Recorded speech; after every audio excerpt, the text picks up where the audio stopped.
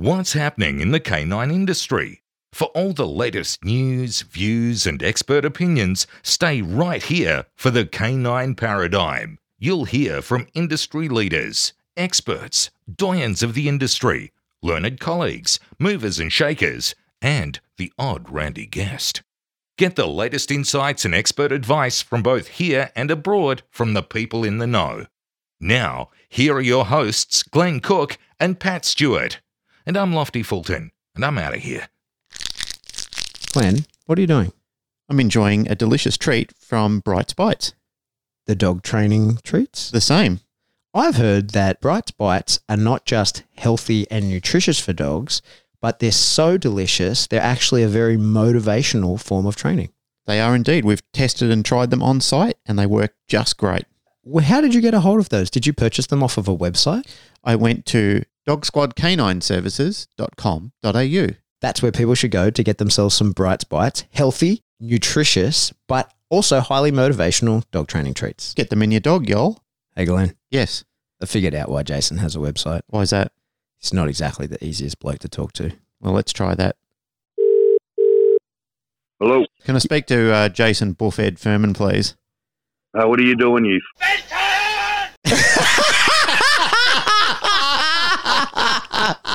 Well, you heard it here, folks. That's the kind of treatment you'll get if you actually dial Jason from Mindrick Dog Quip. So what you need to do if you want any leashes, tugs, harnesses, balls, reward toys, canine fitness and conditioning equipment, Herm Springer things, anything like that, head to InswickDogQuip.com. That's EINZWECK.com, because you do not want to have to talk to this guy.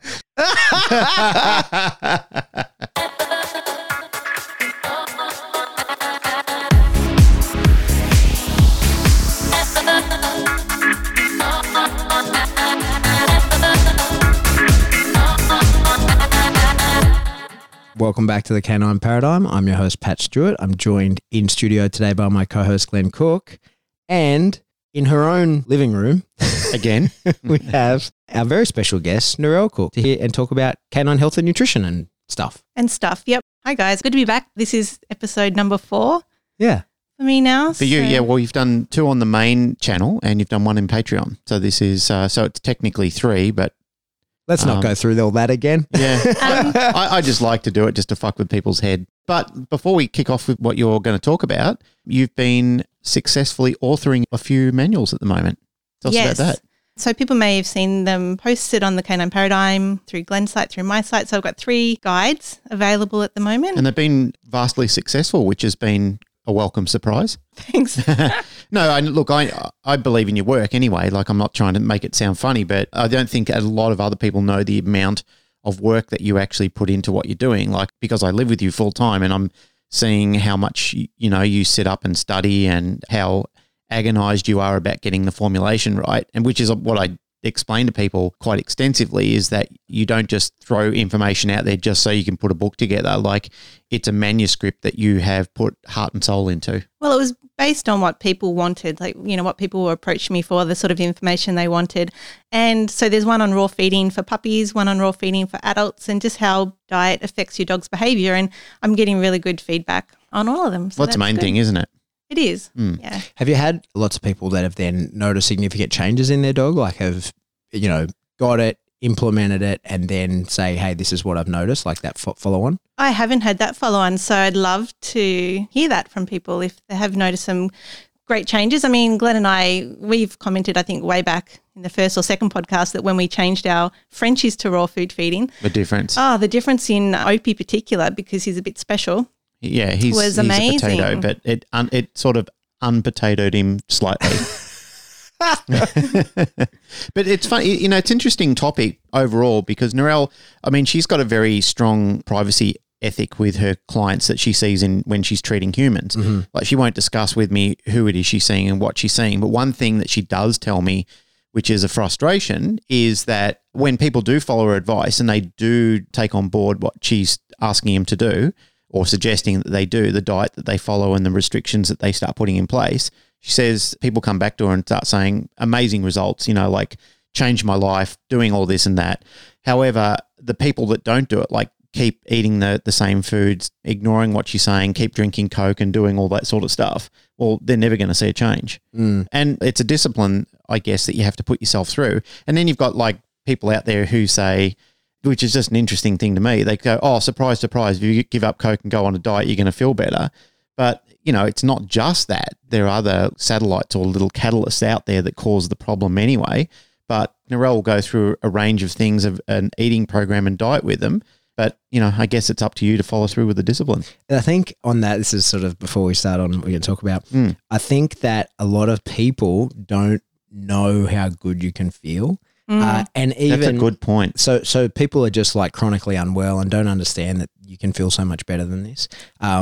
I have a fairly minor gluten intolerance, right? Like like 50% of people. I'm not a celiac, but I perform better without it. So I minimize how much I eat it. But when I did cut it out completely for 3 months, because the improvement was subtle and slow, I didn't realize how much better I was until I ate some, right? And then I was like, I'm dying. And then actually I made the choice myself to include small amounts of it in my diet because I don't always control what I'm going to eat. And so I didn't want to get caught like that, like so that I guess keep a mild level of tolerance. Now, I don't know if that actually works or whatever, but it certainly works for me. But that concept, I've got a flyer for my business and I've actually got the quote, you know, most people have no idea how good their bodies are designed to feel. Yeah. It is just phenomenal. And And I think I have been weapon fit, right? Like I remember when I did my Special Forces medical, like before I started selection, my resting heart rate was 42, right? Like I was a machine and I have been fat, right?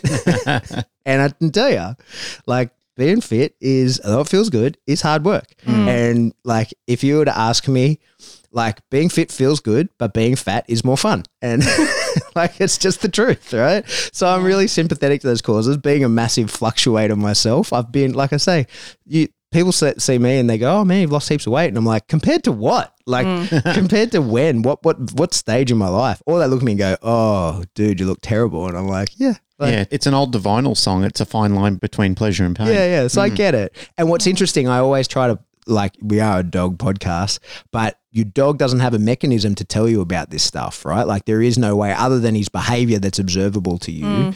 There is no way to say like, hey, that food's not agreeing with me, or like, I feel like I'm at about 80%. I'm not functioning on all 6 cylinders or whatever, right? Like I'm only at 80%. And we don't, like, I can explain that to you. I've got a band I wear on my arm that tells me exactly what capacity I'm ready to function at, but your dog doesn't have that mechanism. I know, and that's the challenge dealing with dogs' health and nutrition, because they can't tell me you know, what's going on. And even today, like for the last couple of days, all of our dogs have been just manic about eating grass, like really ripping it out of the ground, like the first thing they do when they go in the backyard. And so I'm sort of now like, what have I been feeding for the last few days? Like what's changed for all of them that behavior is now present for all of them, because they're not normally like manic grass eaters. Yeah. Do you think, is there possibly like Climate?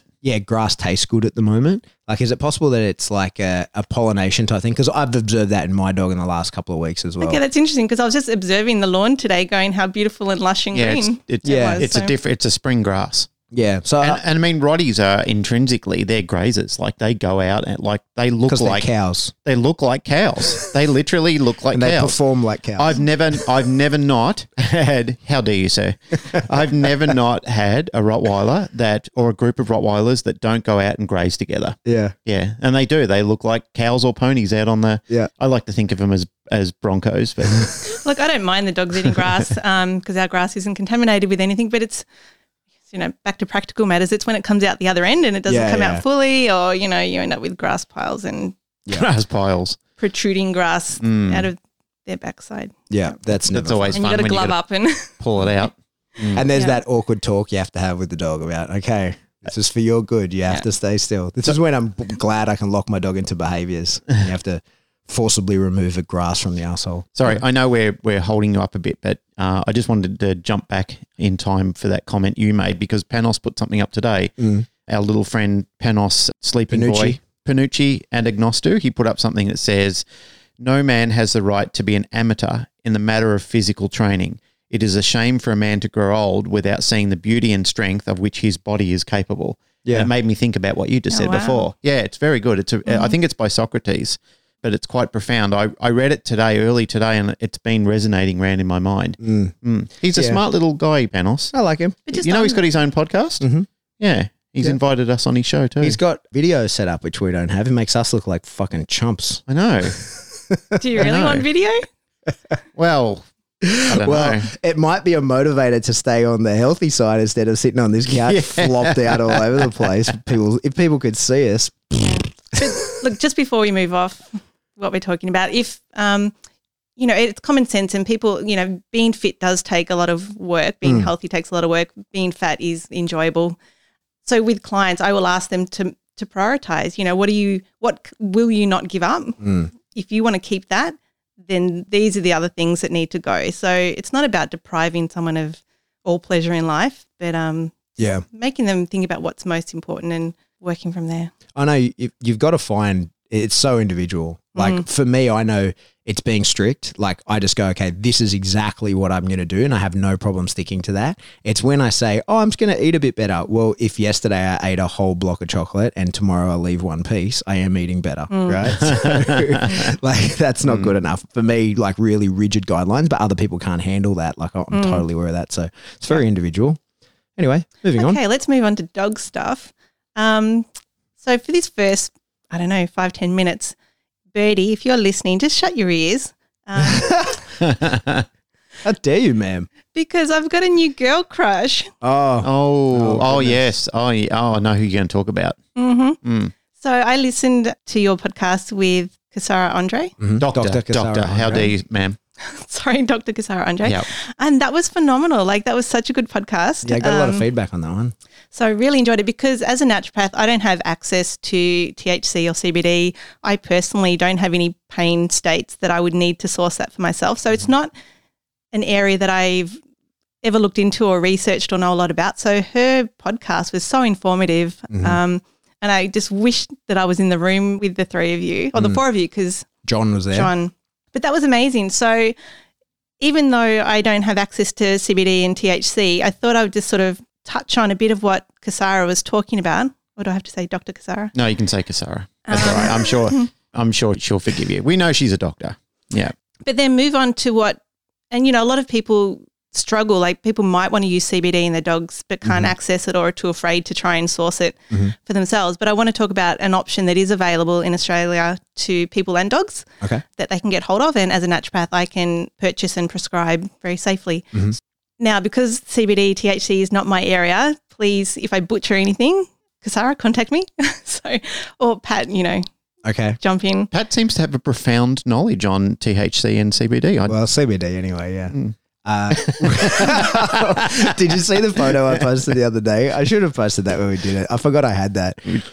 Like, in Afghanistan, I have been in cannabis fields that over the horizon. Yeah. Like I did as see that. far as you can see, as much as you can see. I've been in a room of... That's the one where your hair and beard just join magically together. That's my whole Afghanistan life. But I have been amidst marijuana, like in Afghanistan. Anyway, I should have posted that ages ago. I'll repost it on the main page. So I put it as a comment and people were laughing their asses off. And I was going to say I don't know anything about cannabis. So I just need to touch on, I'll go back over THC and CBD briefly because I want people to understand how they act so they can understand the benefit of this other product that is available to them.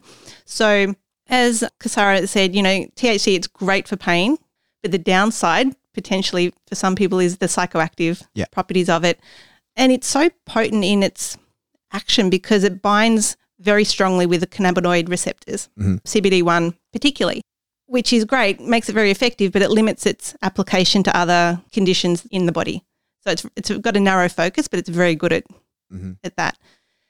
CBD, on the other hand, it binds to more receptors in the body and it binds to like the CB1, CB2 receptors with quite a low affinity. But the great thing about CBD for pain is that it stops the breakdown of a product that regulates pain in the body called anandamide. So by stopping the enzyme that breaks down that anandamide, you're going to get more pain relief for longer.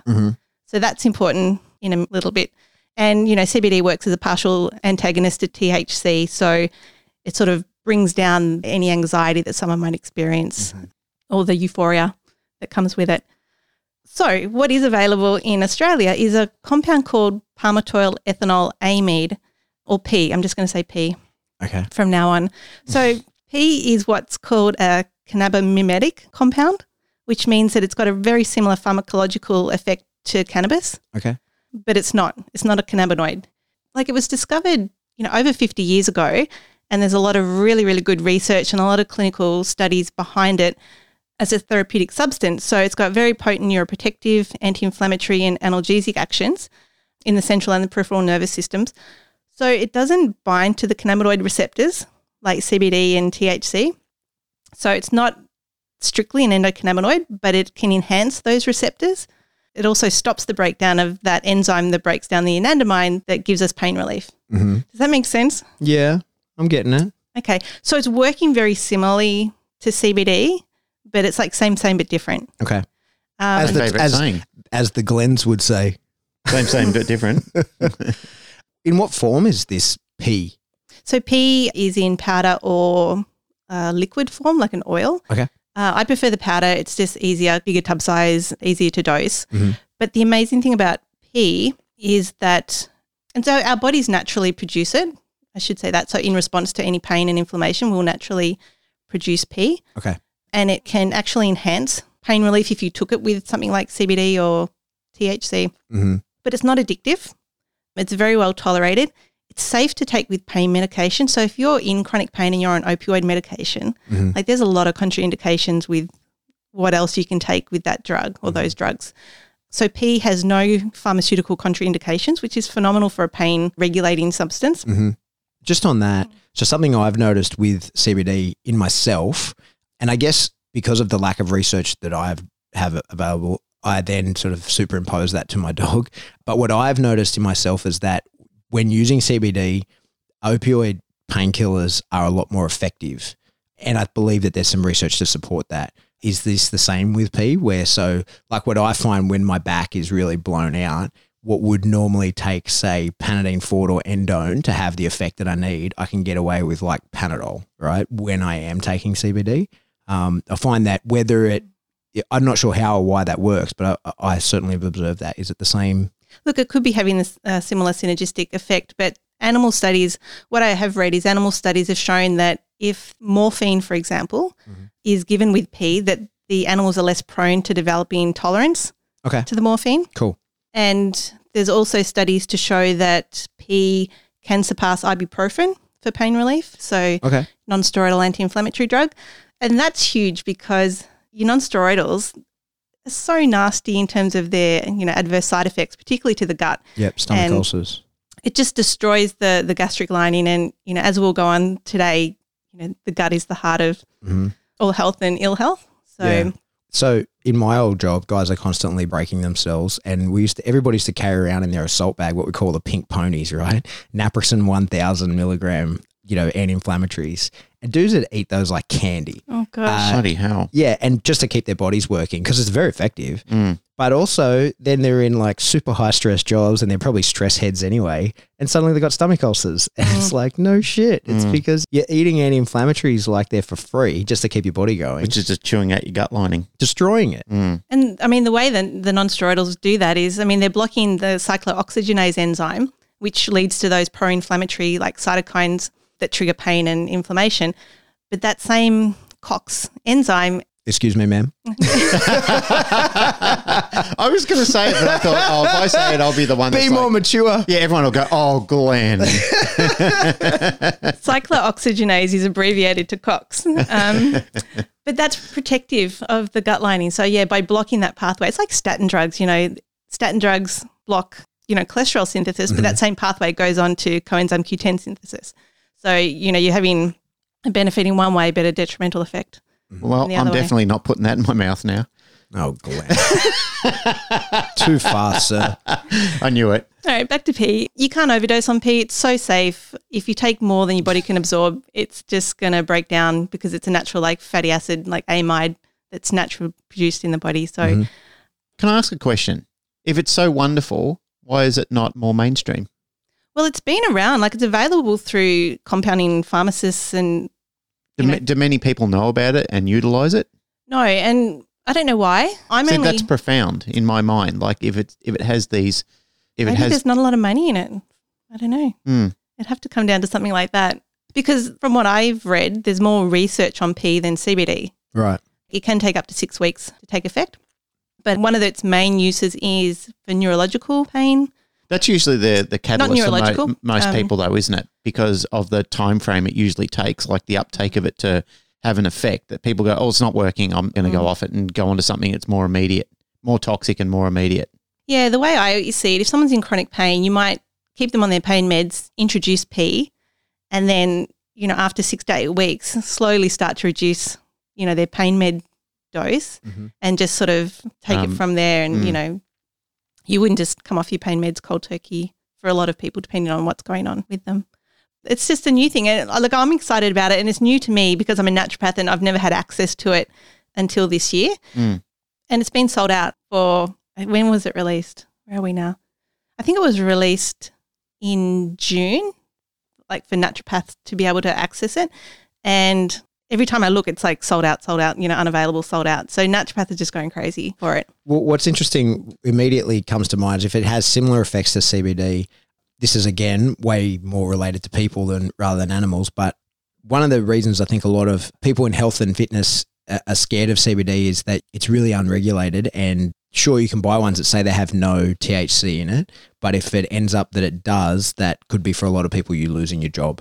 And so if you can get similar effects without any risk of failing a drug test, then that's probably pretty cool. Not that relates to our animals. Although I don't know if they test for THC in racing animals or whatever, but what I've read too, 70% of, like one study found that 70% of CBD products on the market didn't contain what their labels actually said. So that is scary. When it comes to herbal medicine, whether it's CBD or any herb, the quality and the extraction process is fundamental. And, that's why you need to pay a little bit more for quality, because if you're not using the right extraction solvents at the right, concentration and things like that. Plants have, they contain hundreds of different constituents, and some have a therapeutic action and some don't. But if you don't get the extraction method right, you might be pulling out predominantly a constituent that's not going to do you any benefit, whereas the beneficial one gets left behind, sort of thing, in the plant. So that's really important. And that's the same with CBD. Pea is, it's produced naturally in the body, but my understanding is it's a synthetic compound. So it's pretty pure, and the quality of it's pretty standardized. So it's made in a lab. Yeah. Right. Okay. Yeah. So anyway, that's just out there for people.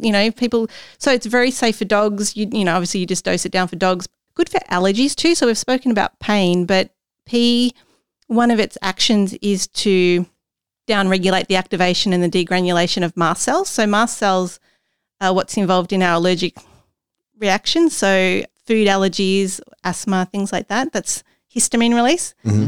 But pea can actually downregulate that histamine release, so it's good for dogs that are prone to allergies, people too.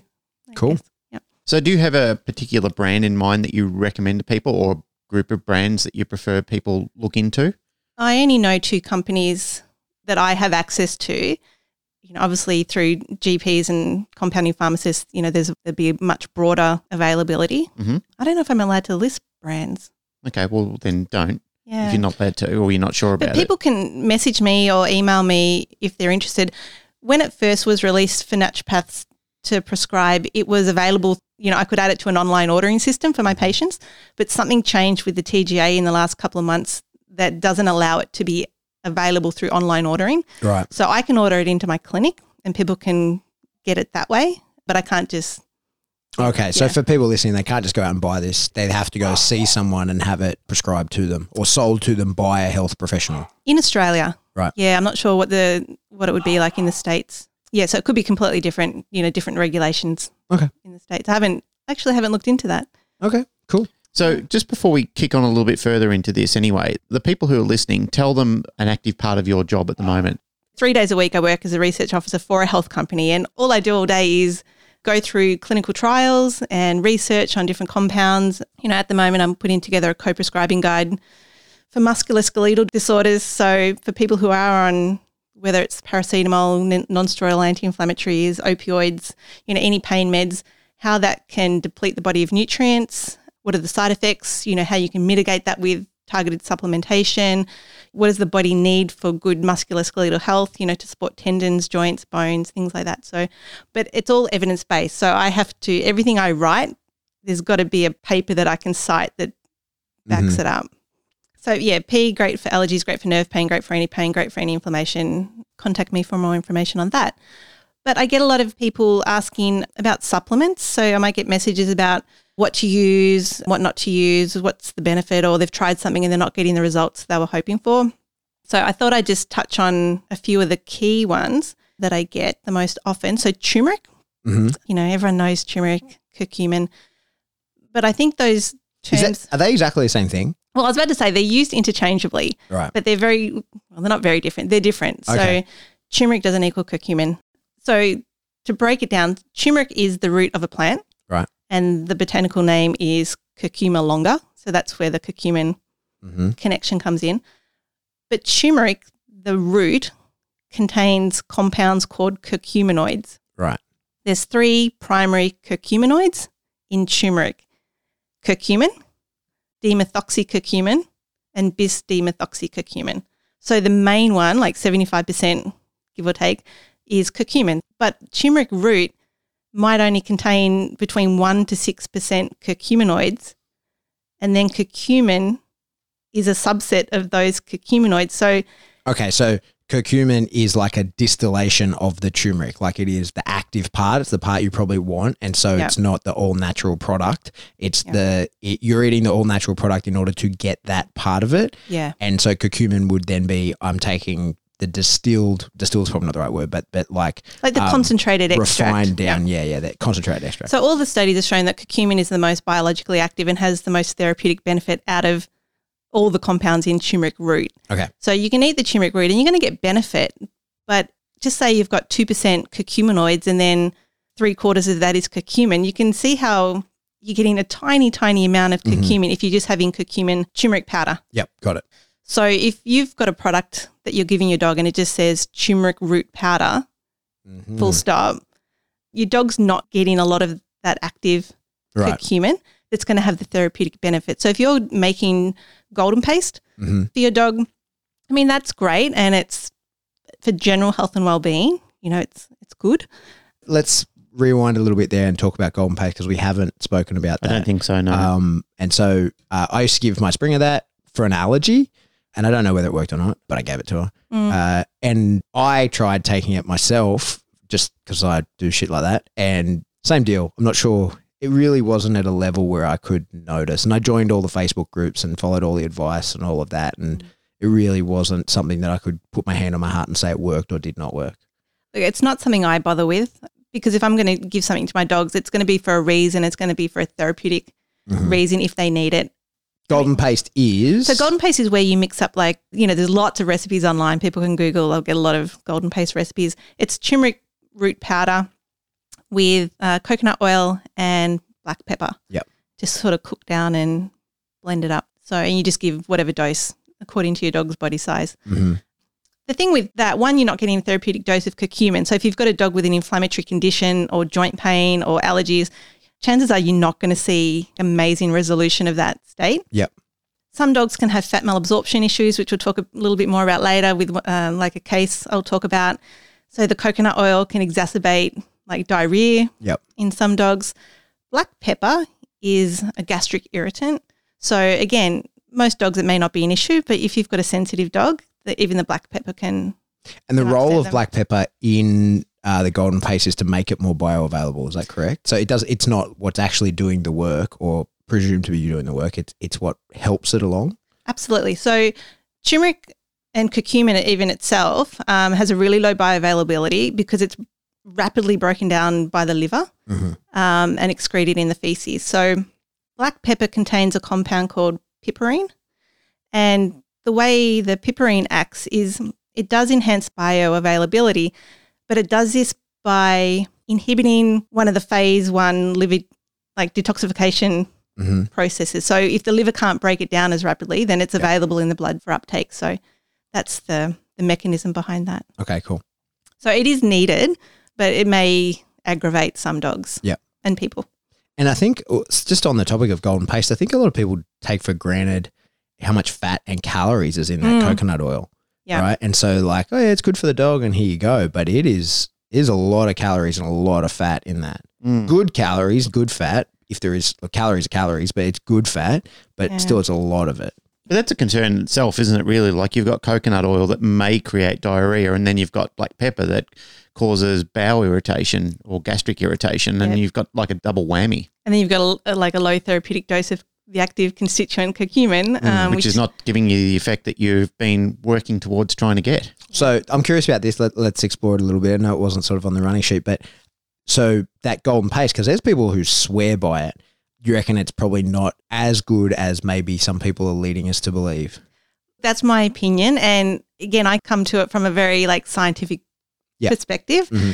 So I like to know, what's in. I mean, as a naturopath, I should be more holistic in terms of, the turmeric root. It's got all those compounds in it. So you're getting that synergy of all those compounds, which can have, great health benefit. But again, if you're trying to target a problem, I just don't think it's enough for most dogs. Okay, cool. The other thing of concern with turmeric is quality. And quality is going to come up a bit with a few of the things I talk about for supplements. So there was a heap of curcumin samples were confiscated coming out of India, apparently from a really well-known supplier. The report didn't list the name of the supplier. But when they tested them, they were contaminated. Like 43% of the material was non-turmeric. So it wasn't a pure product. Like they were selling it as a pure curcumin supplement. Right. But like half of the product was contaminated with with whatever, we don't know. Right. It's very just common. Yellow paint that they scraped off a wall. Well, seriously, they often add in flour. So it could be wheat flour, it could be, wheat, rye, barley. So if people have intolerances, that's an issue. Lead has been found in the adulterated products. They do sometimes add yellow colouring, but the yellow colour that they use, methanol yellow, is neurotoxic, carcinogenic. It's banned in the US, it's banned in Europe. Right. But they want to make it look, brighter and more appealing. More vibrant. I know it's a hold up sometimes when you've got regulatory bodies that push things back and delay dates and so forth, but thank God for them sometimes, right? Yeah. I mean, when you've got that sort of shit coming into the country, isn't it nice to know that there is a watchdog that is actually looking out for our health and well-being and saying, hang on, this is just toxic crap that's going to kill loads of people or make them very, very sick. Yeah, which is why I'm really particular about the supplements and the products that I buy for myself, my dogs, and that I prescribe for my clients. So So if I'm personally looking for a curcumin product, I'm looking for extracts that have been really well clinically tested and trialled and shown to be effective. So you're looking for names. So on the back of the label, it's going to say, turmeric root powder standardized to 95% curcuminoids or 95% curcumin. But they'll have a patented name like the Mariva curcumin, BCM 95, Theracumin, curcumin C3 complex, curcumin, Longvita. So these are all patented extracts of curcumin that have been clinically trialled over the years. Right. To be so it's proven. To do what they say that it will do. Right. So I just look for those sort of names on my turmeric products, and I'm pretty happy that I'm getting a good quality product. And then that's usually purchased in a powder form, and you just put that in the dog's food, or you mix it into whatever. I use capsules. I mean, you can buy it in powder form. I just buy capsules and just put the capsules in whole, or you can open a capsule depending on your dog, how big it is. Mm-hmm. But really great for dogs for a whole range, because it targets inflammation so well. Inflammation, again, is the root of a lot of disease states. Yep. So it can be used across the board, and it's generally very safe. If you had a dog that had a bleeding disorder or, blood sugar issues, you'd need to be cautious, or gallbladder issues, you'd need to be cautious. But for most dogs, there's no real safety issues. Mm-hmm. So that's turmeric. If anyone has any other questions, they can message me about that. But the next supplement that gets a lot of attention is fish oils. Well, omega-3 fatty acids. Okay. Mm-hmm. So fish oil is a type of omega-3 fatty acid, and there's a lot of dog health websites at the moment just really pushing that you should never give your dog fish oil. It's just the worst thing for them. Why? Their main argument is that fish oil is highly contaminated with, heavy metals and persistent organic pollutants and, whatever other nasties are in our oceans. And our oceans are polluted. Yeah. But again, this is where quality comes back. And the other argument is not sustainable. How is fish oil derived? Where do we get that from? Obviously from fish, but is it Mainly the liver of the fish? Right. Right. But as I said, it comes down to quality. Like most of the research on omega-3 fatty acids and their therapeutic benefits is from fish oil. Mm-hmm. But you do need to, it makes me cringe when people go out and buy like a bulk tub of fish oil capsules from like a discount warehouse or, chemist. Mm-hmm. Because I'm like, yeah, those fish oil capsules probably are rancid already. They're probably fully contaminated with heavy metals and, right, DDT and pesticides and things like that. So you've got to wonder why they're cheap. Okay. So if you use a high quality fish oil, they will go through like a very stringent process to remove all of the nasties. Mm-hmm. For example, and companies that are doing the right thing will provide you with a certificate of analysis of their fish oil. Right. So I looked at one recently from a company that I use a lot of. I don't think it's the one you use, but it's same. Okay. So just to pick one example from their certificate analysis, I think it was arsenic. The TGA, like Australian standard for arsenic in fish oil, 1 part per million. Their internal company standard for their fish oil is 0.1 part per million. Right. And their certificate of analysis shows that none was detected. Okay, cool. So, the government says you can have up to 1, but with their purification process, there's actually none in there. And it's the same with the persistent organic pollutants and the other heavy metals, there's nothing left. The other argument is that fish oils, go rancid because they're so fragile, and that's true. But again, a good quality fish oil, if you buy a liquid, there's a gap between where the liquid ends and the lid starts. If that's oxygen, then even before you open it, that oxygen is going to be oxidizing the fish oil, so it'll go rancid. Companies that are doing the right thing will flush that oxygen out with nitrogen, which is inert. So until you open it, that fish oil is stable. And you need to be sensible. I buy fish oils in dark glass bottles. Mm-hmm. As soon as you open it, put it in the fridge. It's not economical, but for fish oils, I buy the smallest size so it gets used up quickly. Mm-hmm. Just common sense strategies like that. But fish oils can be nasty, but it's what you buy. So what's the alternative to fish oil? Like if people are adamant they're not going to use it, what's a strong alternative? I just want to, on the quality aspect, standard fish oils that you buy in those, most chemists and health stores, the concentration of the active constituents, the EPA and the DHA, which are doing all the good work, the industry standard is like 180 grams of EPA and 120 grams of DHA. If I buy a high quality fish oil, say liquid, I might be getting like 2,500 milligrams of EPA in 1 teaspoon. So, someone might have to swallow 15 fish oil capsules. That's the issue with fish oil as well. To get a therapeutic dose. You're taking an insane amount. You buy this giant tub, but it's not that you're buying. That's not the year's supply. That's to actually get the right amounts. You're going through 15, 20 a day in some cases. Yeah. So if I've got a human client with arthritis, I want them on a minimum of like 2,000 to 3,000 milligrams of EPA a day. So yeah, if that's capsules, that's like 20 fish oil capsules. They're not going to comply. Then they're going to say fish oil doesn't work. Right. But if you can give them 1 teaspoon of a high quality liquid and they're done for the day, like that's easy and they're going to comply.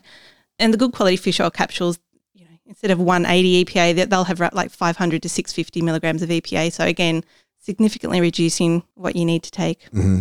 And the quality. So if you think about it, fish oil capsules, they're all similar size. So if one's got 180 EPA, 120 DHA, and it's the same size as one with 650 milligrams of EPA and 260 of DHA, what's filling the rest of that capsule? Yeah. So, it's like the adulterated turmeric capsules. So they're filling that with other oils. It could be soybean oil. You don't know. Yep. So that's something to think about too. So to get those omega-3s, am I right, is salmon roe a natural source of that, like basically fish eggs?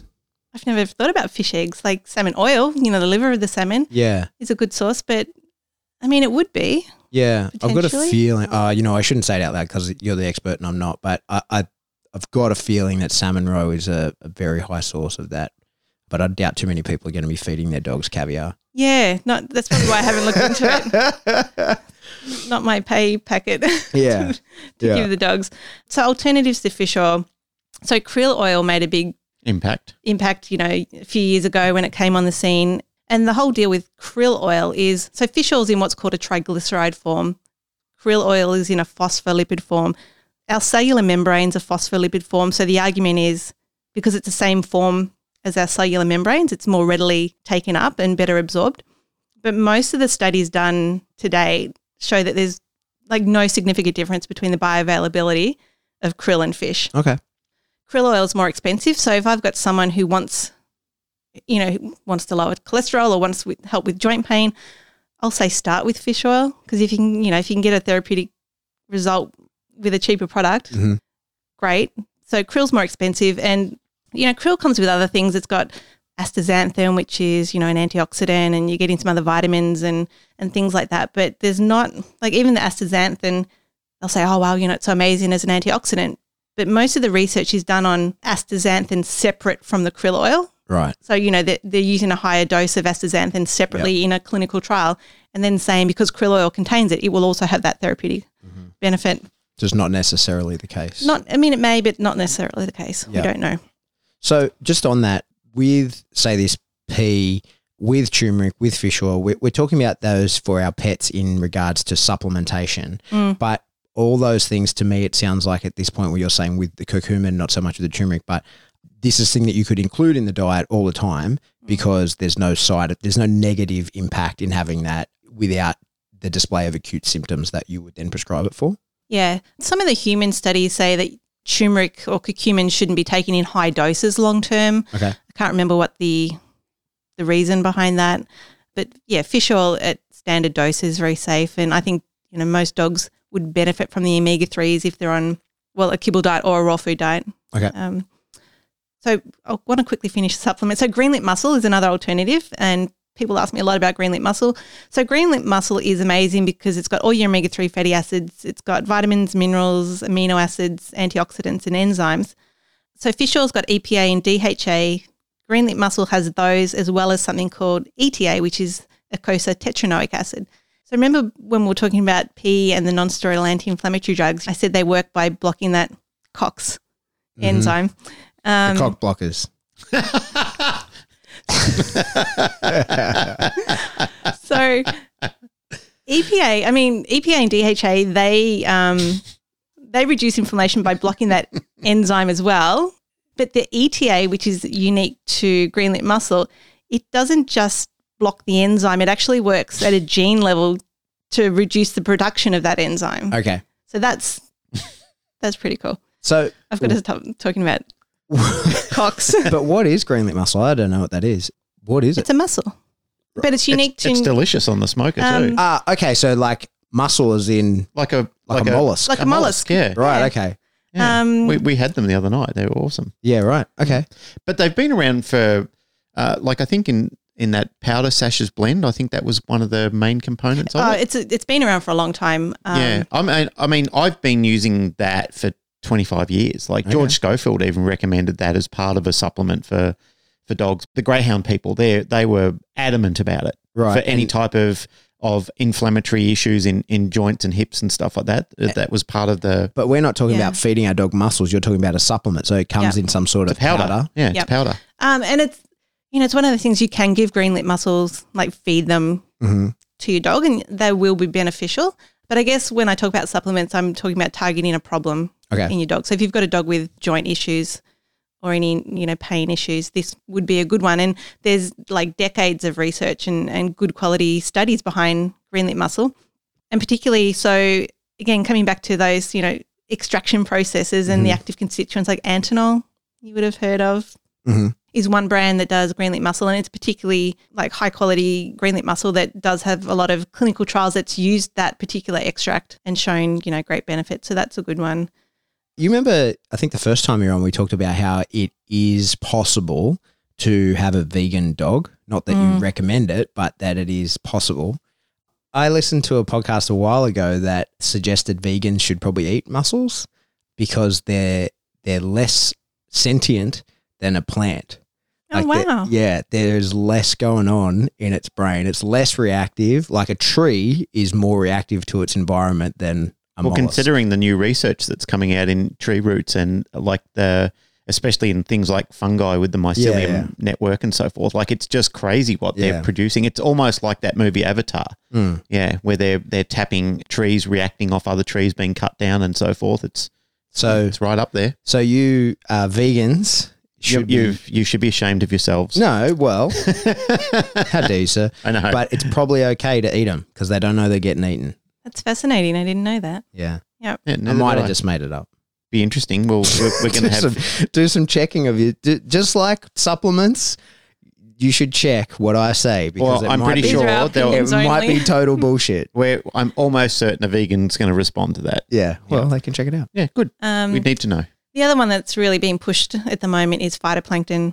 So phytoplankton is just a type of microalgae, and there's thousands of different species of phytoplankton, and some have benefits, some don't. I don't know about phytoplankton. I think it's, again, one of those general health and well-being products, but I don't think it's got so much in it. You've got all your chlorophylls and your amino acids and vitamins and minerals and fatty acids, but I don't think it's strong enough in any one component to say this is what I would use it for. Mm-hmm. But it's not to say that it wouldn't be beneficial for a dog to take. But. Okay. What about the seed-based oils? And it's expensive from my understanding. So seed oils... Because there's quite an uptake in seed oils for quite a period of time in relation to... Yeah, things like flaxseed oil. Flaxseed oil, that's the one I'm thinking of. So I was thinking linseed, but that's the wrong one. No, it's the same thing. Flaxseed is the American term. There you go. And in Australia, technically we use linseed, but it's so interchangeable. Same but different. Yeah. Yep. Like coriander and cilantro. Yep. Same thing. Oh. Yeah. It's like aluminium and aluminum. Same thing. like tomato and tomato. Like potato and potato. So flaxseed oils, look, I wouldn't use them as a source of omega-3 fatty acids because, it's been clearly shown that the ability of the dogs to convert that alpha-linolenic acid that you get in the plant, like your chia seeds and your flax seeds and your walnuts and things like that, they can't convert it to the DHA and the EPA, which is what they need to have a health benefit. But so I wouldn't give a flaxseed oil, but giving ground nuts and seeds and ground flaxseed, like the actual meal and the actual seed, can be hugely beneficial. Not necessarily the omega-3 component, but the fiber, so the soluble fiber, great sources of trace minerals. Mm-hmm. So, they have a place, but again, if you want that anti-inflammatory effect of the EPA and the DHA, you really do need to pick a marine source. So in your opinion, your go-to is what?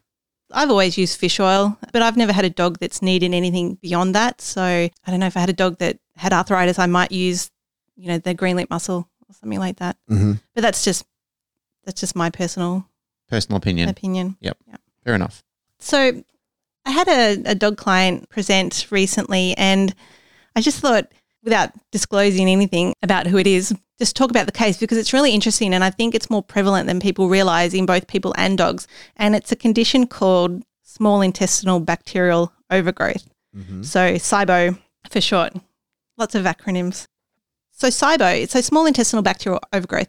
So we're not supposed to, our dogs are not supposed to have a lot of bacteria in the small intestine. Okay. You're going to get some, but the majority of the bacteria should be in the large intestine and the colon. Mm-hmm. So if you get a migration of bacteria up into the small intestine, particularly the duodenum, which is the first part of the small intestine after the stomach, and I think Americans pronounce it duodenum. Not sure. The jujujum. Yeah, in the movie Semi-Pro, where he punches him in to make him vomit. Yeah. So you've got the... I've never thrown up. That is one of the greatest scenes. That is movie mastery. Have you ever been punched in the jujujum? The junum. Yeah. Well, you got the duodenum, then you got the jejunum. No, I can't even say it normally. And then the ileum before you get to... Yeah. Well, that's where I did not realise that was a real thing. I thought they made that up. Same. So if you get too many bacteria growing in the duodenum or the small intestine, you're going to get a lot of symptoms of like bloating, gas, because that's where all our nutrients are broken down and absorbed. So if you're And that's going to act as a fuel source for the bacteria that shouldn't be there. So you're going to get a lot of gastric distress. Basically, it presents in dogs as diarrhea, weight loss, failure to thrive, for growing dogs. Mm-hmm. And it can come about if there's not enough gastric acid, if there's an issue with the what's called the ileocecal valve, which is a valve between the small intestine and the large intestine, and allowing bacteria to migrate up to the small intestine. Both humans and dogs have what's called a migrating motor complex, which it's like a peristaltic wave that, every 60 to 90 minutes pushes stuff through. Okay. So if that's not doing its job properly, you're going to get a stagnation and things can just, take hold and grow and ferment and things like that. So is a possible cause of this sugar? It may aggravate it. It wouldn't be probably a cause. Right, okay. One of the other causes that they think, and German Shepherds are particularly susceptible to this condition as well, and in German Shepherds, they don't produce enough of a compound called secretory IgA. And secretory IgA is an immunoglobulin, but it's concentrated to the mucous membranes of the body, so the respiratory tract and the gastrointestinal tract. And it's responsible for creating a really thick, healthy mucus layer across the intestinal wall, or, if it's a respiratory tract, the lungs and things like that. And that mucus layer acts as a first line of defense against pathogenic bacteria or just anything that shouldn't come in contact with the intestinal wall. It's protecting it. So if you've got a dog that's producing less of that secretory IgA, they're more susceptible to infections and pathogenic bacteria taking hold, things like that. So the other thing too, if you've got an overgrowth of bacteria in the small intestine where it shouldn't be, they can damage the intestine there. That can create secondary nutrient deficiencies because the cells can't then take up the nutrients that they would otherwise. The bacteria actually what's called deconjugate or unbind bile salts. And when they do that, that's what triggers that fat malabsorption and the diarrhea that you see. They also can stimulate the production of inflammatory cytokines. They can compete themselves for nutrients with the dog. So basically, if you've got a dog that's got chronic diarrhea, is losing weight, has any other gastric symptoms, vomiting's not a typical symptom. You need to consider this. Okay. So, the vet... Is this, I was going to say, is this something a vet would be... Yeah, yes, I would go to the vet and get a full blood panel done, stool samples done, rule out, exocrine pancreatic insufficiency, things like that. So you want to rule out anything else. But one of the most, you can do hydrogen breath testing, which is commonly done in people. It can be done in dogs, but it's not very practical to do. And you can get a lot of false negatives and false positives. But something that is quite reliable is measuring folate, vitamin B9 and vitamin B12 levels in the dog. So, when I learnt this, I thought, well, that's really interesting. Why is it so? And in SIBO, you will see low levels, below range levels of B12 and potentially elevated levels of folate. So if it comes back the folate's elevated and you feed your dog a lot of plant matter, that could be contributing to the folate. Or if your dog eats a lot of grass or eats a lot of poo from, rabbits or possums or, that eat plant matter, that could falsely elevate the folate. But bacteria produce folate. Right. So that's why that's generally elevated. And they consume B12, which is what reduces it in the plasma. So B12 to be absorbed needs to bind to what's called an intrinsic factor, and they can damage that ability to bind to the intrinsic factor, so the body's not absorbing as much B12 anyway from the diet. So low B12, high folate's quite indicative of SIBO. So you've got a dog who's losing weight, maybe has diarrhea, but is eating fairly normally. You said that was, or a reduced appetite with it? But just normal, yeah. Okay, so he's eating normally, but he's losing weight, he's got diarrhea and is not acting himself, and you go to the vet for a workup. Maybe you would then suggest to the vet that can we get his B levels tested, and that would be an indicator of SIBO. Yeah, so B12 and folate, they probably wouldn't test anything else, but that's fine anyway. So it's just something for people to keep in mind. Well, the thing is, with the amount of people that are listening, that's someone's dog. Yeah. That someone has just gone, that's fucking what's wrong with my dog. So you just got to pretend that you don't know about it, like you had to do with that doctor who, well, actually you did know about it and he was just being an arse to you. Yeah, that's another story. Look, things that you might consider, I mean, the go-to treatment from a veterinary perspective is antibiotics, Okay. obviously. And, you know, they will give a quick resolution, but then you've got, you know, those downstream effects of damaging the, you know, the beneficial gastric microbiota and things like that. But things you would want to consider, digestive enzymes, because the bacteria in the small intestine, like having the non-commensal pathogenic bacteria there, because they're damaging what's called the brush border or the lining, that's where our enzymes are. So by damaging that, your dog's, you know, has a reduced ability to actually break down food and extract the nutrition from it. Okay, so that's where the weight loss would be coming from. Yeah, and a lot of secondary, and with the fat malabsorption, you're going to get secondary deficiencies in like your fat-soluble vitamins like A, D, E, not K so much because bacteria can actually produce vitamin K in the intestines. So I'd be looking at digestive enzymes. You know, in the short term, supplementing with like a hydrochloric acid supplement, like a betaine hydrochloride, because pathogenic bacteria thrive in a more alkaline environment. So, you know, you want to increase that. And a dog that's on like a, you know, most dogs on a kibble, 100% kibble diet, you know, year after year, from what I've read, tend to have a higher pH. Okay. So less acid, but higher pH Okay. than dogs fed raw. Oh, so there's a particular probiotics would be beneficial, but I don't know how much time we've got, but We've got all the time. Yeah, we're not on a time limit. because I might talk about fiber shortly because I get a lot of questions about fiber and prebiotics, but prebiotic fibers, like some of them can actually aggravate. So if I've got a client who's got, you know, diarrhea and bloating and I'm like, you know, you should go on slippery elm because, you know, that's going to help bind you up and it's going to be very healing to the gut and things like that. If that makes them worse, then I'm immediately thinking SIBO, Okay. because something like slippery elm is a great prebiotic. And if you've got bacteria in the small intestine and you give it more food, then you're going to get a worsening of symptoms. Fiber is important, but the type of fiber is going to vary, you know, in situations like this. But there's a particular probiotic, it's actually a yeast, Saccharomyces boulardii.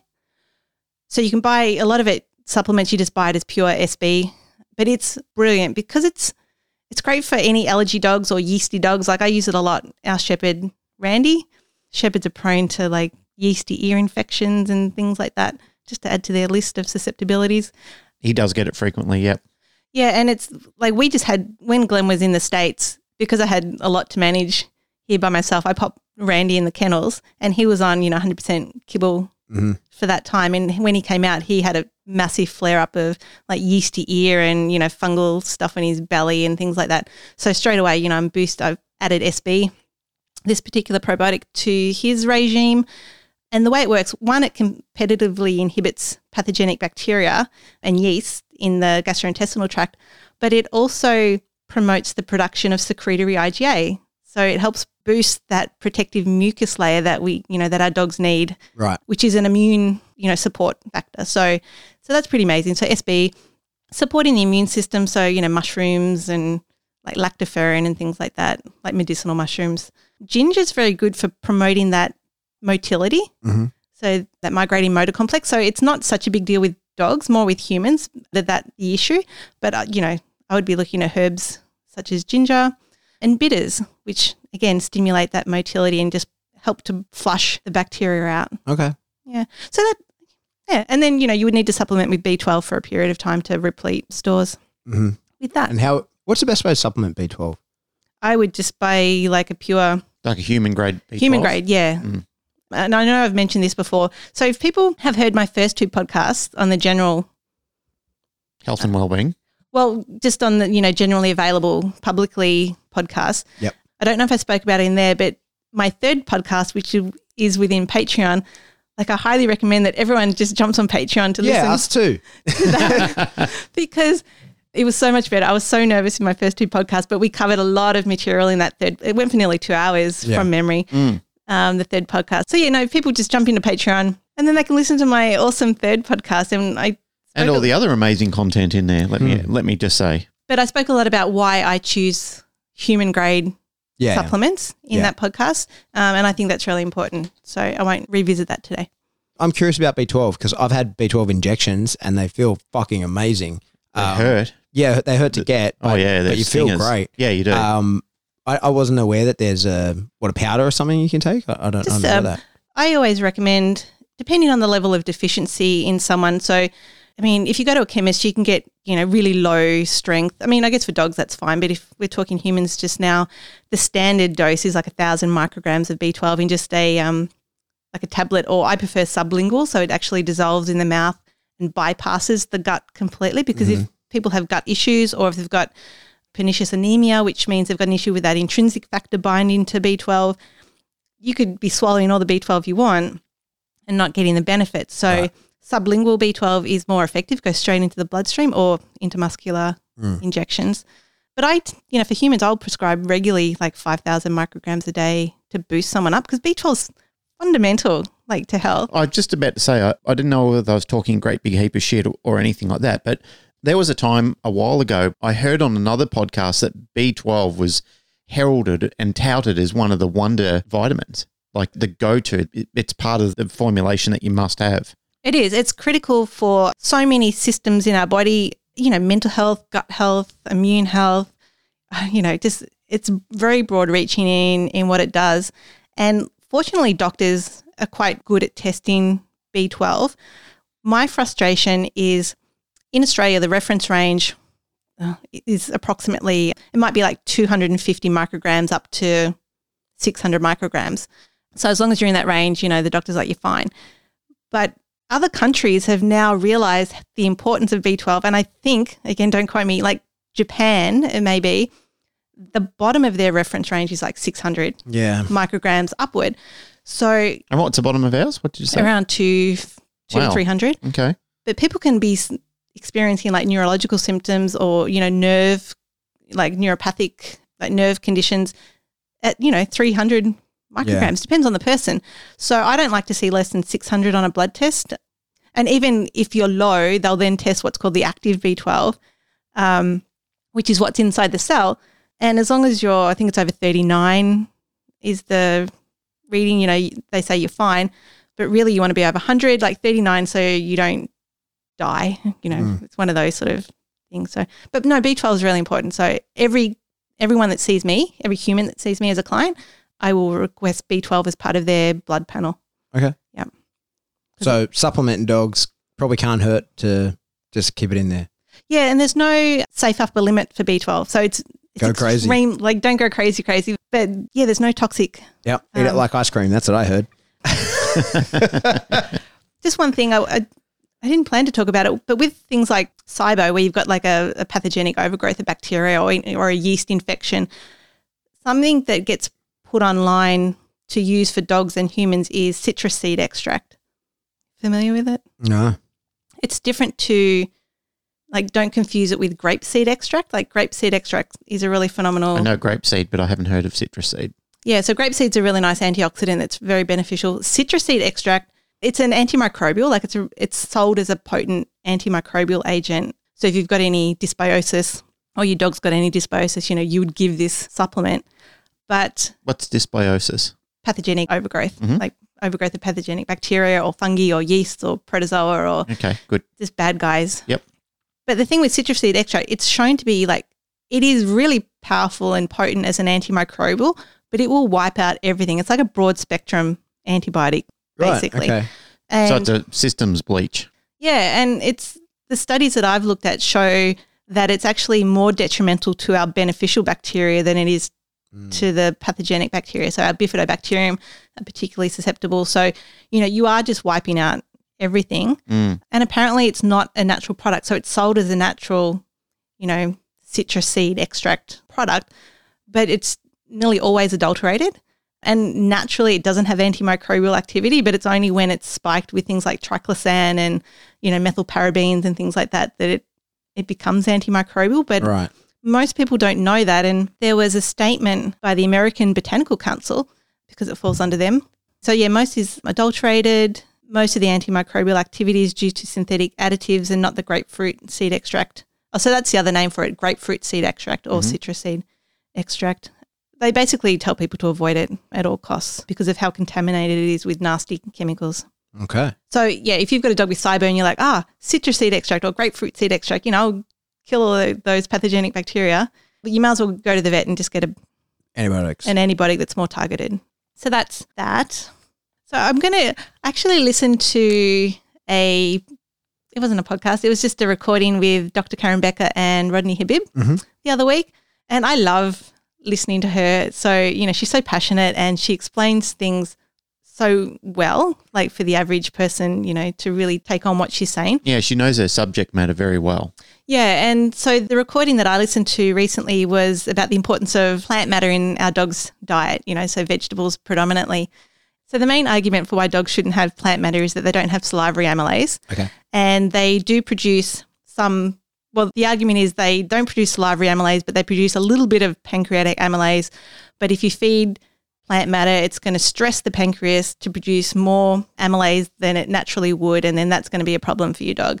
But Dr. Karen Becker was like, dogs produce a ton of pancreatic amylase, so that's not even an argument. Like that's ends. That's like, bro science. Like right there. Like that's, and dogs, some people do classify dogs as omnivores because they do produce so much pancreatic amylase, so they can handle a lot of plant matter. Okay.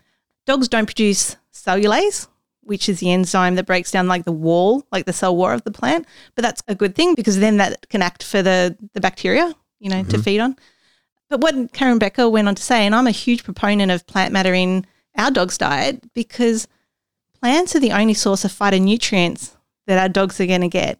So phytonutrients, compounds like sulforaphane or like in broccoli, really potent anti-cancer properties. So, plants contain a lot of like key compounds that support the immune system, repair DNA damage, enhance immunity, anti-inflammatory, antioxidant, detoxifying. So generally, they're reducing the risk of disease and cancer. And she's like, well, if you want to deny your dog good health, don't feed plants. Right. But like, her thing is like, well, why wouldn't you, want that for your dog? So I highly recommend people Google, Dr. Karen Becker and feeding your dog vegetables and listen to it because she's really full on about the importance of plant matter for our dogs. Well, what you said then kind of ties into something I've been thinking about the entire time you're speaking, and I probably should have said this at the start of the podcast, and I had planned to wrap up with it, but it fits now, is, we just recently did this episode on consent, all right? And most people sort of agree that a dog doesn't consent to anything and that people can because you understand the repercussions of consent. And I think that a lot of what you've been talking about is really heavy, detailed. It would be hard to follow. I'm fairly well educated on this stuff and it can be hard for me to follow. At least people can rewind and re-listen to stuff and look up things as you're talking about it. But the why bother, right? And is I feel like relating back to what we talked about recently in regards to consent is we as people, I spoke about at the start, I have consented to being quite fat, right? Because I enjoyed the process of getting there. And I am fully aware of the repercussions that will lead to, the bad part of that, shitty health, right? And I'm putting myself at risk of all kinds of things, but I've done it, right? I know that. And I think that what's interesting and why this is worth like looking after your pet and why it is trying to understand this. From my point of view, I think of it in regards to, I consider my dogs, specifically Remy, but Valerie the same. Obviously, I'm very interested in her health, but Remy I consider an athlete, right? Like an elite athlete. I try to keep him at the peak of physical fitness because I expect him to perform. I demand it of him, right? So therefore, I try to keep him that way. But for everybody listening, I feel like your dog doesn't have the choices that you have. Like you can consent to getting fat and being unhealthy if you so choose, and good on you. I'm on your team, right? But your dog has to eat what's put in front of him, right? Or he has no choice. He's not making any decisions about this. He gets what he gets. And I think we've agreed that they don't have consent, but even if they did, we've taken it away because they're getting what's in the bowl. And it's why I think, I remember hearing one time about people getting upset that in the prison system, there are dietitians that manage what is served, right? They're on it's not just here's what it is. They get a program. Caloric intake. Yeah, and to make sure that their nutrient needs are met is because we took away, they don't have. And same in schools as well. Yeah, like you're getting what you're fucking getting and there's no other choices. So it's up to us. Best they're ever eating. Well, Jamie Oliver had a real crack about that in the public schools. Like he just said, this is outrageous. Yeah, so they're getting what's put in front of them. Yeah. And so when we're doing that with our dogs, he's going to get what we give him. And if we've made the choice, okay, I'm going to make you unhealthy, he has no choice because he doesn't have choice. He only has the choices we give him. And we discussed last week, this is what I find really interesting is the amount of people that like really focus on one narrow part of a dog's health.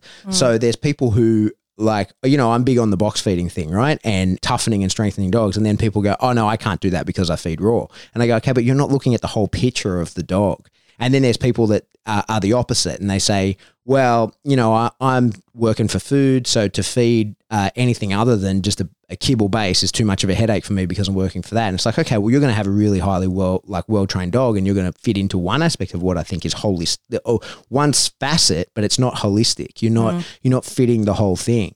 And I saw Felicia put that myth to that's rest why anyway. I shared it. I shared that. Yeah, I saw that. So it's like, you can do it. You can do it all. Yep. And like I say, my dog, you know, he eats a kibble base, so a very high quality kibble, but it's still kibble. But I am careful to supplement it. And I think that I really keep an eye on my dog and I know my dog. It's like when Dr. Casara Andre was on here and I said, like, from one dose of CBD, I could tell what the effect and change in him. No one else would be able to. It's because I know the dog really well. And because he is a performance dog and he wasn't performing, he was performing at 95 instead of 100%. But I think, and what you were just talking about, that's why I wanted to get on my little ranty horse there, that's why I think this is really worthwhile, people at the minimum having an intro, a window into how to supplement your dog and why you should bother, rather than just like, oh, he gets what he gets. Because the truth is he does just get what he gets and that will be it's consenting to your choice. Yeah, that's it, right? So like he will be as healthy as you can make him. Exactly. Yeah. And that's true. And look, studies have shown that dogs fed a purely like meat-based diet have a lower microbial diversity. And then, you know, there are a lot of studies and there's more and more coming out in this area now that the greater the diversity of our gut microbiota, the better the health of dogs and humans, increased longevity. I think the one study said that dogs on average will live 3 years longer if they've got increased diversity. And that comes from fiber. That comes from plant matter providing fiber to feed a good bacteria in our dogs' systems to produce, you know, short-chain fatty acids, which have a whole, you know, raft of health benefits, you know, cancer protective benefits, immune benefits, metabolic benefits. So, yeah, absolutely. You know, I couldn't imagine not incorporating that. And we do have a huge responsibility as dog owners to, you know, give our dogs what's best. And, you know, the science is there now to show that this is the way. And Dr. Karen Becker, she went on to talk about the 80-10-10 rule of feeding. And she's like, well, that's not based on anything scientific. Okay. So just give us 80-10-10. It's 80% meat. 80% muscle meat, 10% bone, 10% organ meat. Okay. And so it's like a, you know, prey model feeding regime. But she believes that that's hugely inadequate nutritionally over time. Okay. And not based on science. It was funny. She's like, her guess is that one day some person like eyed up a rabbit and sort of went, 80-10-10. So, and that's sort of where that was born. But, you know, and a lot of the meats and the organ meats as well, you know, they're not as nutritionally dense as they were. And we spoke about this in my last podcast, so get onto Patreon and listen to that. Yes. But this is where that was fascinating. Where plant matter, that was fascinating and also distressing. Yeah. So Karen uses that too as an argument, like where plants and nuts and seeds, because they're so dense in trace minerals, that they do have a real place in our dogs for long-term health and wellness. And even the work I'm doing for the health company at the moment on musculoskeletal disorders and, you know, supporting musculoskeletal health, which is bones, tendons, ligaments, cartilage, trace minerals play a huge role in that. So boron, manganese, copper, selenium, they're all like fundamental components of like that matrix that makes up our connective tissue. So if you've got a dog that's prone to like cruciate ligament problems or just any sort of ligament tissue damage problems, you need to be even more concerned about trace minerals and not just, you know, protein and calcium and things like that. So plant matter can provide that, you know, nuts and seeds, vegetables can provide that. Cool. I need to share because I only came across it this morning, just because we're on the topic of fiber, sort of. The title is Bacteria Eat Gut Lining in the Absence of Dietary Fiber. And I'm like, oh my God, how cool is that? So it goes back, you know how earlier I spoke about that secretory IgA producing like a really nice mucus layer in the gastrointestinal system. So that mucus layer is made up of what's called glycoprotein. So glyco, think carbohydrate, protein, think protein, but it's like 80% carbs. So if your dog, or if, I think these were animal studies because it's just new information coming out, if there's not enough fiber for your gut bacteria to feed on, they will then turn on that mucus layer that's got carbohydrate in it as a fuel source because they want to survive. Mm-hmm. So it's like cannibalism going on inside us. And then that's going to affect, it's going to lead to inflammation. It's going to affect, immune regulation and things like that. But be another good reason for plant matter. So your dog's bacteria don't start eating your dog's gut lining. With that, I know you've just sort of only just got that info. Is that in the absence of fiber, but the presence of carbs? I think it would just be, they're talking dietary fiber, but if you're consuming, well, as long as it's a source of carbohydrates that bacteria can eat. Okay, so prebiotics are a type of fiber that feed our good bugs, but not all fiber is a prebiotic. Okay. So to be classified as a prebiotic, which is going to provide fuel for our gut bugs, it must pass through the gastrointestinal tract undigested. It must stimulate the growth of beneficial bacteria, and it must confer a benefit to the host, so us or our dogs. So not any carbohydrate is going to cut it. Right. I'm just curious because you remember when I did the carnivore thing? Yeah. The argument for the total absence of fiber in that diet is that also the total absence of carbohydrates. And they say, and look, I did it and I did it strict. I did it for a month and I felt fucking great. Still makes me cringe. But Jerry Bradshaw's doing it too. Is he? Yeah. He said he's lost a ton of weight. Yeah. So like it's not for everybody, but look, I liked it. Anyway. Yeah, he did it off your advice and he dropped a ton of kilos. Did he? Yeah. Oh my goodness. Well, there you go. Having an impact. But yeah, their argument for a total lack of fiber being okay is that there's also a total lack of carbs. And they, to say, I'm eating steak and chips, that's a problem. But when you're just eating steak, they say it's okay. Anyway, let's not go down that rabbit hole. And, it's another study that came out last year on the benefits of fiber is, I spoke earlier about mast cells and, how when they break down, they release histamine and that triggers the allergic response. So there's research coming out now that fiber can actually downregulate again, like P, that mast cell activation and degranulation. So it's going to help in allergic conditions. Okay. So that's really interesting. And there was another study done last year on dogs, and they studied the effect in dogs with behavioural disorders of a commercial diet where one group just got like a standard commercial kibble. The second group got the same kibble, and I don't know what the kibble was, but it was like 46% carb. So, I'm like, oh, it's not a very good not a quality great one. kibble. So all they did to the treatment group was they added pomegranate, valerian, rosemary, lindenberries, hawthorn, and the amino acids L-theanine and L-tryptophan. So basically plant matter and some amino acids. So the purpose of the study was so they had 69 dogs with different behavioural disorders relating to anxiety and stress. And they did the study for 45 days, and then they measured all these parameters. They measured serotonin and dopamine and endorphin, like beta endorphins, noradrenaline and cortisol, which are our dogs' stress hormones, reactive oxygen metabolites, which are damaging to the body. And at the end of the study, just the addition, like even with what I would say a poor quality kibble, at the end of the study, and it's only 45 days, significant difference between the two groups. So serotonin was significantly raised in the treatment group. Dopamine, so, that motivating pleasure, significantly increased. Did I say serotonin increased? Yeah. Yep. And noradrenaline and cortisol, so the stress hormones were significantly, and when I say significantly, I'm talking like statistically significantly decreased. I think the reactive oxygen species were also significantly decreased in the treatment group. So that's amazing. Like after, less than 2 months, just adding some potent antioxidant sort of plant matter to the dog's diet had a huge, and the behavioural, I don't have it here, but the behaviours changed as well. Like because of the neurotransmitter and, cortisol and things. They weren't as anxious and things like that. So that's pretty cool. So another reason to feed your dog some plant matter. Yeah, like I said, for me, my dogs eat a kibble base. That's just what is practical within my life. But I supplement, and every time I talk to you I get a little bit more sort of excited about it. And both my dogs are adults now and they're not really training for food so much. So I am trying to feed more and more fresh raw. And so they're probably more of that than kibble at the moment. And I for sure notice a performance increase.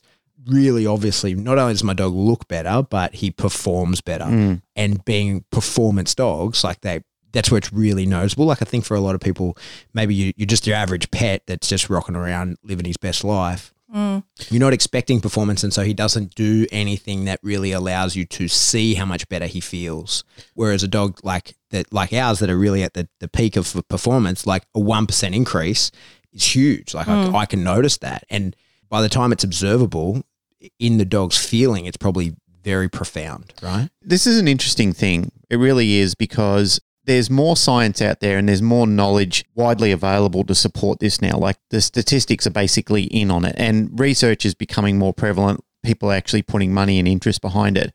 However, if you look back 30 years ago when all this really didn't exist and there was no interest around it, the greyhound people have always been doing this. So I know that there's some scorn in the greyhound industry over the years, but there's also a lot to thank them for in response to nutrition and welfare for the way they raise their greyhounds.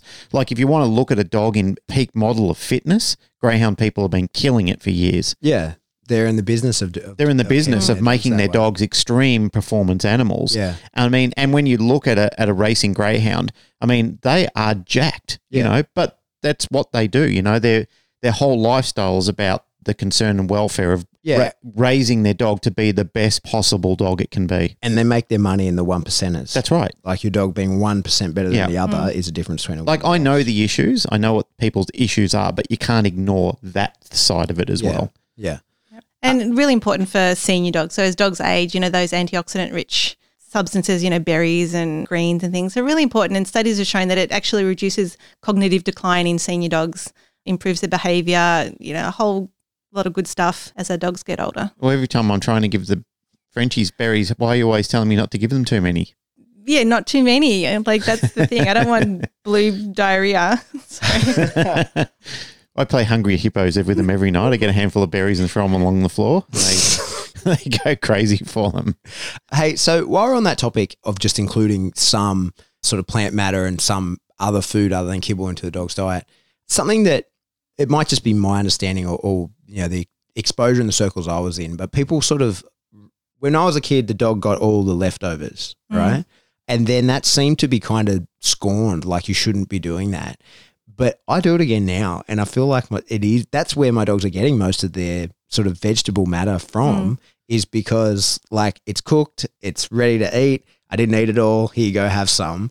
And am I an asshole or is... No, that's the best way to do it. Like I think it's, can I just say something on that? I kind of think that there's a lot of things that we should be doing that we're not because it's not in the best interest of some of the commercial agencies. Yeah, so that's what I'm sort of getting at because I feel like, of course, you got your guides out there and for people who want to feed totally raw, like power to you, I'm with you, congratulations. But the truth is, and I had my rant about looking after your dog's health, truth is that's just not on the cards for me to do that all the time and like travel schedule, moving around, blah, blah, blah, blah, blah, right? It's just not practical for everybody. And I'm one of those people it's not practical for. But by just supplementing with, like, it's not hard, right? To just give them like, I cooked my dinner and here's a little bit extra of what I'm having. So long as it's not like bad for dog type stuff, here you go, here's a little bit of it for you. And it's as simple as that, right? Like you don't have to overthink this shit. No, not if you're just supplementing an existing kibble diet. So, and look, some of the research in cancer in dogs, you know, they supplemented kibble diets, I think 3 times a week and got significant improvements, like reduction rates in cancer in dogs. And I love things like berries. Obviously you wouldn't, you know, you feed raw for maximum antioxidant benefit, but I always prefer to cook vegetables, you know, whether it's broccoli or, you know, leafy greens, just lightly, you know, carrots are more, you know, a lot of nutrients are more bioavailable once they're cooked and it is easier for the dogs to absorb. So I'm always giving like zucchini and broccoli off my plate. Yeah. Like I eat the protein and give them, you know, bits of my vegetables and I think that's great that you're doing that. Yeah. Well, it's just the really easy way of supplementing. And like I said, I noticed a change. And like at the moment, because of when I am home and neither of my dogs are working for food at the moment, I'm not teaching anything new. So it's easy for me to actually feed raw or not a training-based diet, right? So it's easy to do. But even when I am, I can then just be like, oh, here's a bit of my food. And it makes a difference. Every little bit helps. So, yeah, good that you raise that for people. Yeah. I just think I know some people, there's probably three kinds of people listening to this. There's people who are like, yeah, raw feeding, 100%. I was right all along. Fuck everybody else. And then there's people who are like, what? That's impossible for me. I'm feeding kibble. Fuck you. My dog gets everything else good. That's happening. And then I think there's the people in the middle that are just going to be like, oh, I can probably make things a little bit better. Mix and mash. Yeah. And I'm that guy in the middle there. I'm just even Rodney Habib, the first ever IACP that I went to where he was keynote, I think it was the one in St. Louis. And he said for people who are already feeding kibble, who only just added like a handful of vegetables and berries to their kibble diet, he said there was already a significant improvement in the health and well-being of the pets. Yeah. Just by doing that, just by adding a little bit of, fiber and nutrition to the diet. I know the kibble people are going to go crazy on that and say, what? You're saying there's no nutrition in kibble? But he was stating that just by doing that, it had a profound effect on their health and well-being. Yeah, and I think it's about choosing your battles. Like if your dog, probably leading on to behaviour, and I know you've got a seminar coming up talking about exactly that, the effect of diet on behaviour. But a lot of people who then have these nerve bag wreck dogs and they tell me that, oh, I can't do any of these training protocols because I feed raw, are like, well, all right, but you could stop that for 6 weeks and fix this problem and then come back to it. Your dog's not going to die in those 6 weeks. Now, of course, it could be a case that, like you're going to speak about, that it could be the behavior could be because the dog's got a dietary problem. Yeah. But if everything's in place and they won't give up this dog's amazing diet, I'm like, okay, well, mate, that's not the problem. Or incorporate it into the training. Yeah, find a way to do it. But even if it means your dog eats rocks for 6 weeks, if you then fix his fucking behavioral issue and he goes back to a normal life and then you put him back on the perfect balanced diet, then that's probably better for him than eating the best food possible and having to live in your fucking backyard forever because he's too nervous to go anywhere, do anything else. Yeah.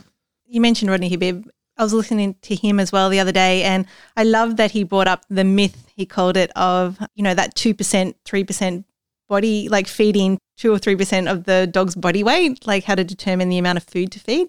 So in terms of feeding dogs, and I go into this in great depth in my guides, and I'll be talking a lot about this too in Melbourne at the seminar, but it has a place and it's really probably the most convenient approach for people to determine how much food to feed their dog, day to day, weekly and things like that.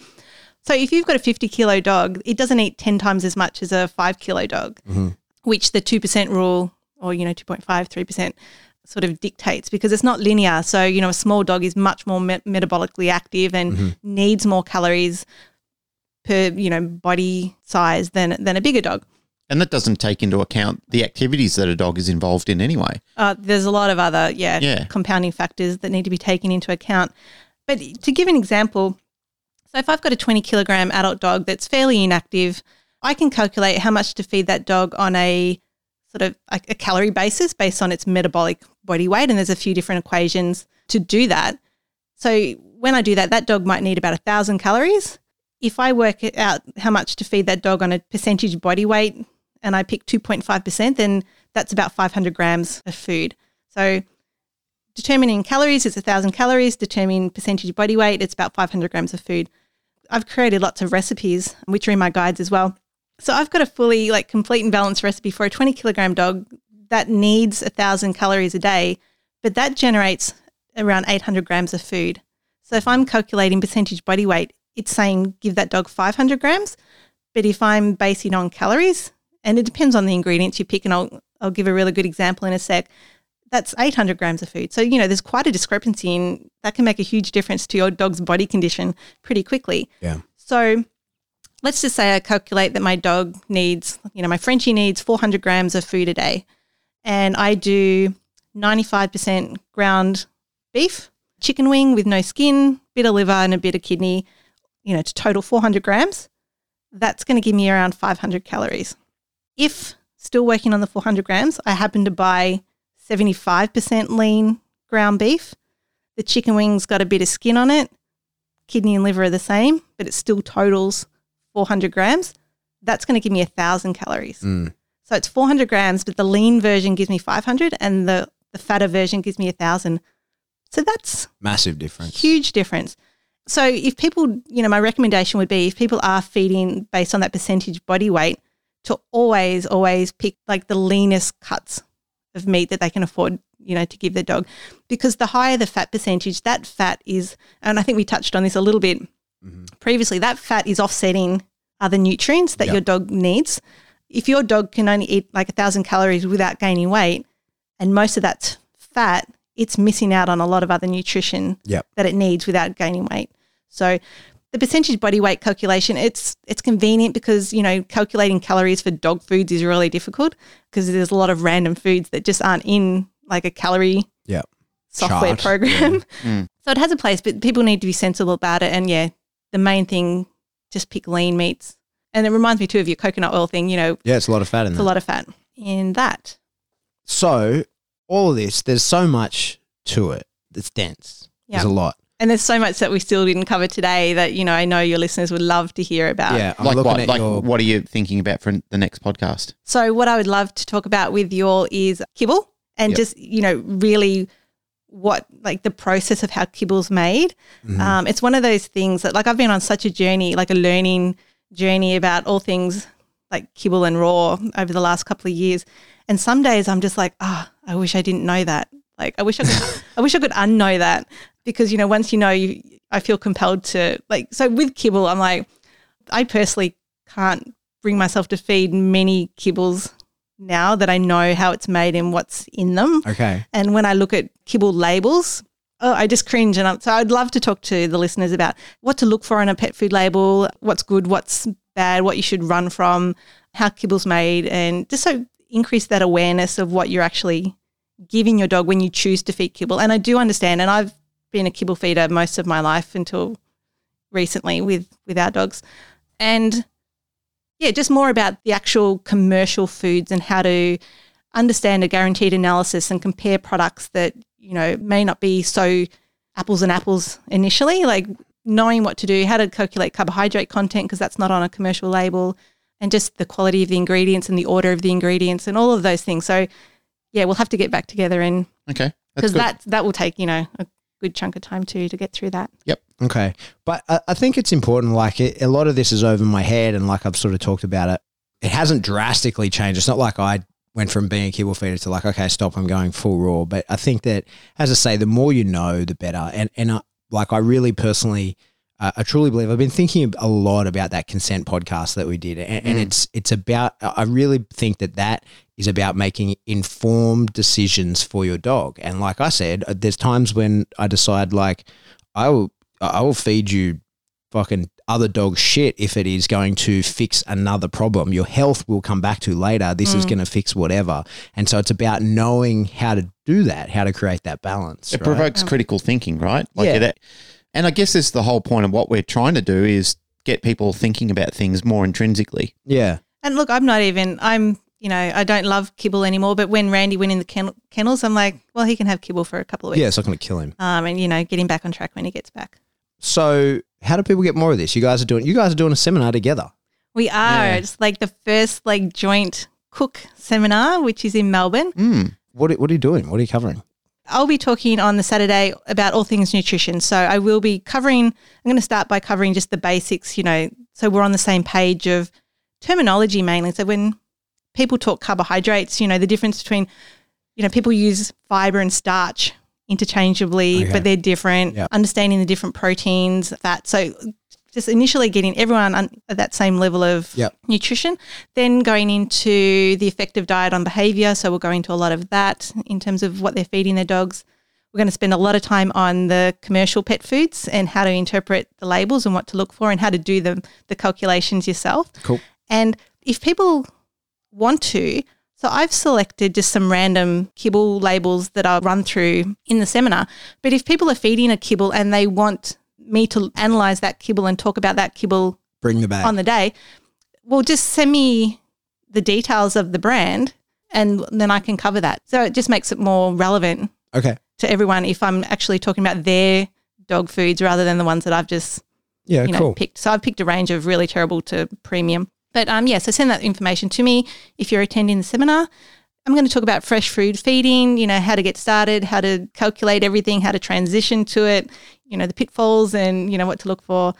What's your target? Most people that are going to be there are going to be dog professionals or everything from pet dog owners to everyone in between. Okay, perfect. Yeah, so which makes it tricky to...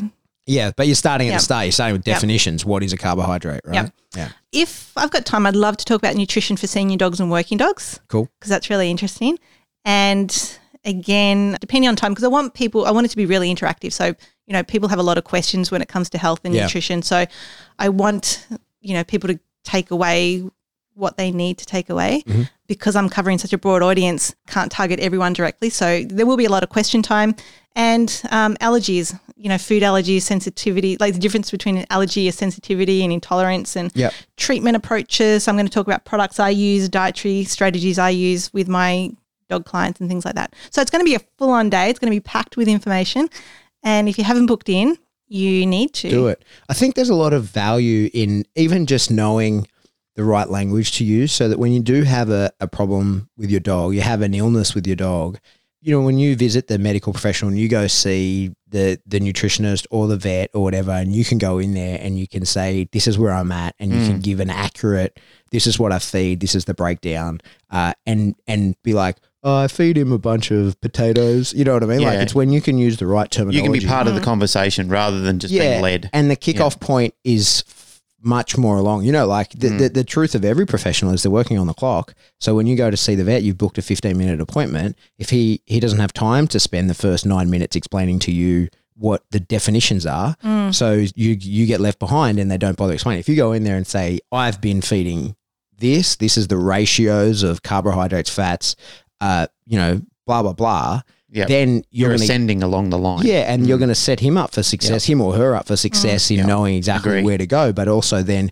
you're a lot more involved in the treatment plan because they go, oh, okay, you're a person who can handle this information, right? So it's definitely I think it's a great idea. I think it's definitely worthwhile everybody coming along to it and getting that information. Yeah. So that's me on the Saturday, and then it'll be over to Glenn for the Sunday. Yep, which I'm working on the holistic side of aggression. So we're looking at it from the evolutionary point of puppies right through to selecting a dog from a rescue organisation and even using better definitions like we learned from our close personal friend, Dr. Roger Brantes. Yeah. We've got a lot of shit going on. Like we've got a 100th episode coming up really soon. Yeah. Like we've got a really big this will surprise probably coming up. be after. This will be after that. Yeah. So it's not coming up, Glenn. It's happened. It's happened. Sorry, you're in the future. You silly man. Oh my God. All right. Hey, let's wrap it up. Hey, Ro, thanks for coming in and giving us a bunch of your time in your own home here. Thanks for walking into the room. Now I have to go cook everyone dinner, do I? Why not? Yeah, but I want an exact ratio of... we want a breakdown. Yeah. No, a nutritional panel. I'm in a bulking phase. It's okay. By bulking, I mean getting fat. No, honestly, thank you very much for making the time. I think that it's very interesting. I love talking about this kind of stuff. Like you say, I have exactly the wrong amount of knowledge in this kind of thing. I feel like I have just enough to make a lot of big mistakes. To be dangerous. To be dangerous. Can I just add a point? Because after a few of your episodes, like people have sent me messages complimentary to say, wow, Narelle is really smart. And yes, you are. You're really smart, but you work really hard to become very smart. Like the time and the hours that you put into doing this, it doesn't happen by accident. It's not Narelle is just, a brainiac that's gifted. She works fucking hard to put together this material and continues to do so. Like even for this seminar that we're putting on down in Melbourne, I mean, she's been chained to her computer night after night, researching and pulling up material. So she's not just going in there blind and just going to wing it, like she's reading up-to-date material that is relevant to the topics that people want to know about. So not like this guy just gets up and shoots from the hip. That's it. I know. I'm waiting to see you chained to your computer. I've been reading every night. I've got my books out. Just joking. I've been reading Lindsay. I've been reading. Oh well, for the record, I was talking about myself. I was talking about me. No, you are a good researcher. You are a very good researcher. No, but I mean presenting shoot from the hip. Anyway, hey, let's wrap it up. We'll talk forever. Yeah. Where do people buy tickets to that thing? Kay Frost and Shane Manker through Canine Resolutions. Okay. So that's the best place to look for it. And we can put a link up. Yeah, so post a link somewhere. Post a link, yeah. But it's Canine Resolutions and it's in Melbourne, 9th and 10th of November.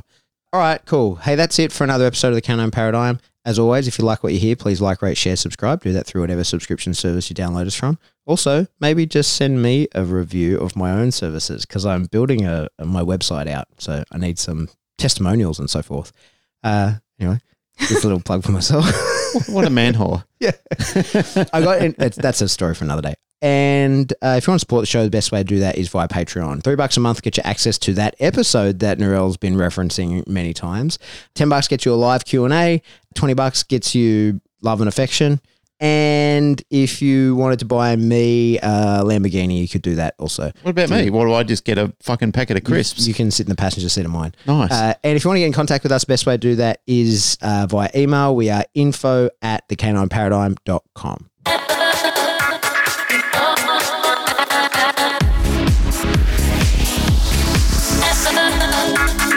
Oh,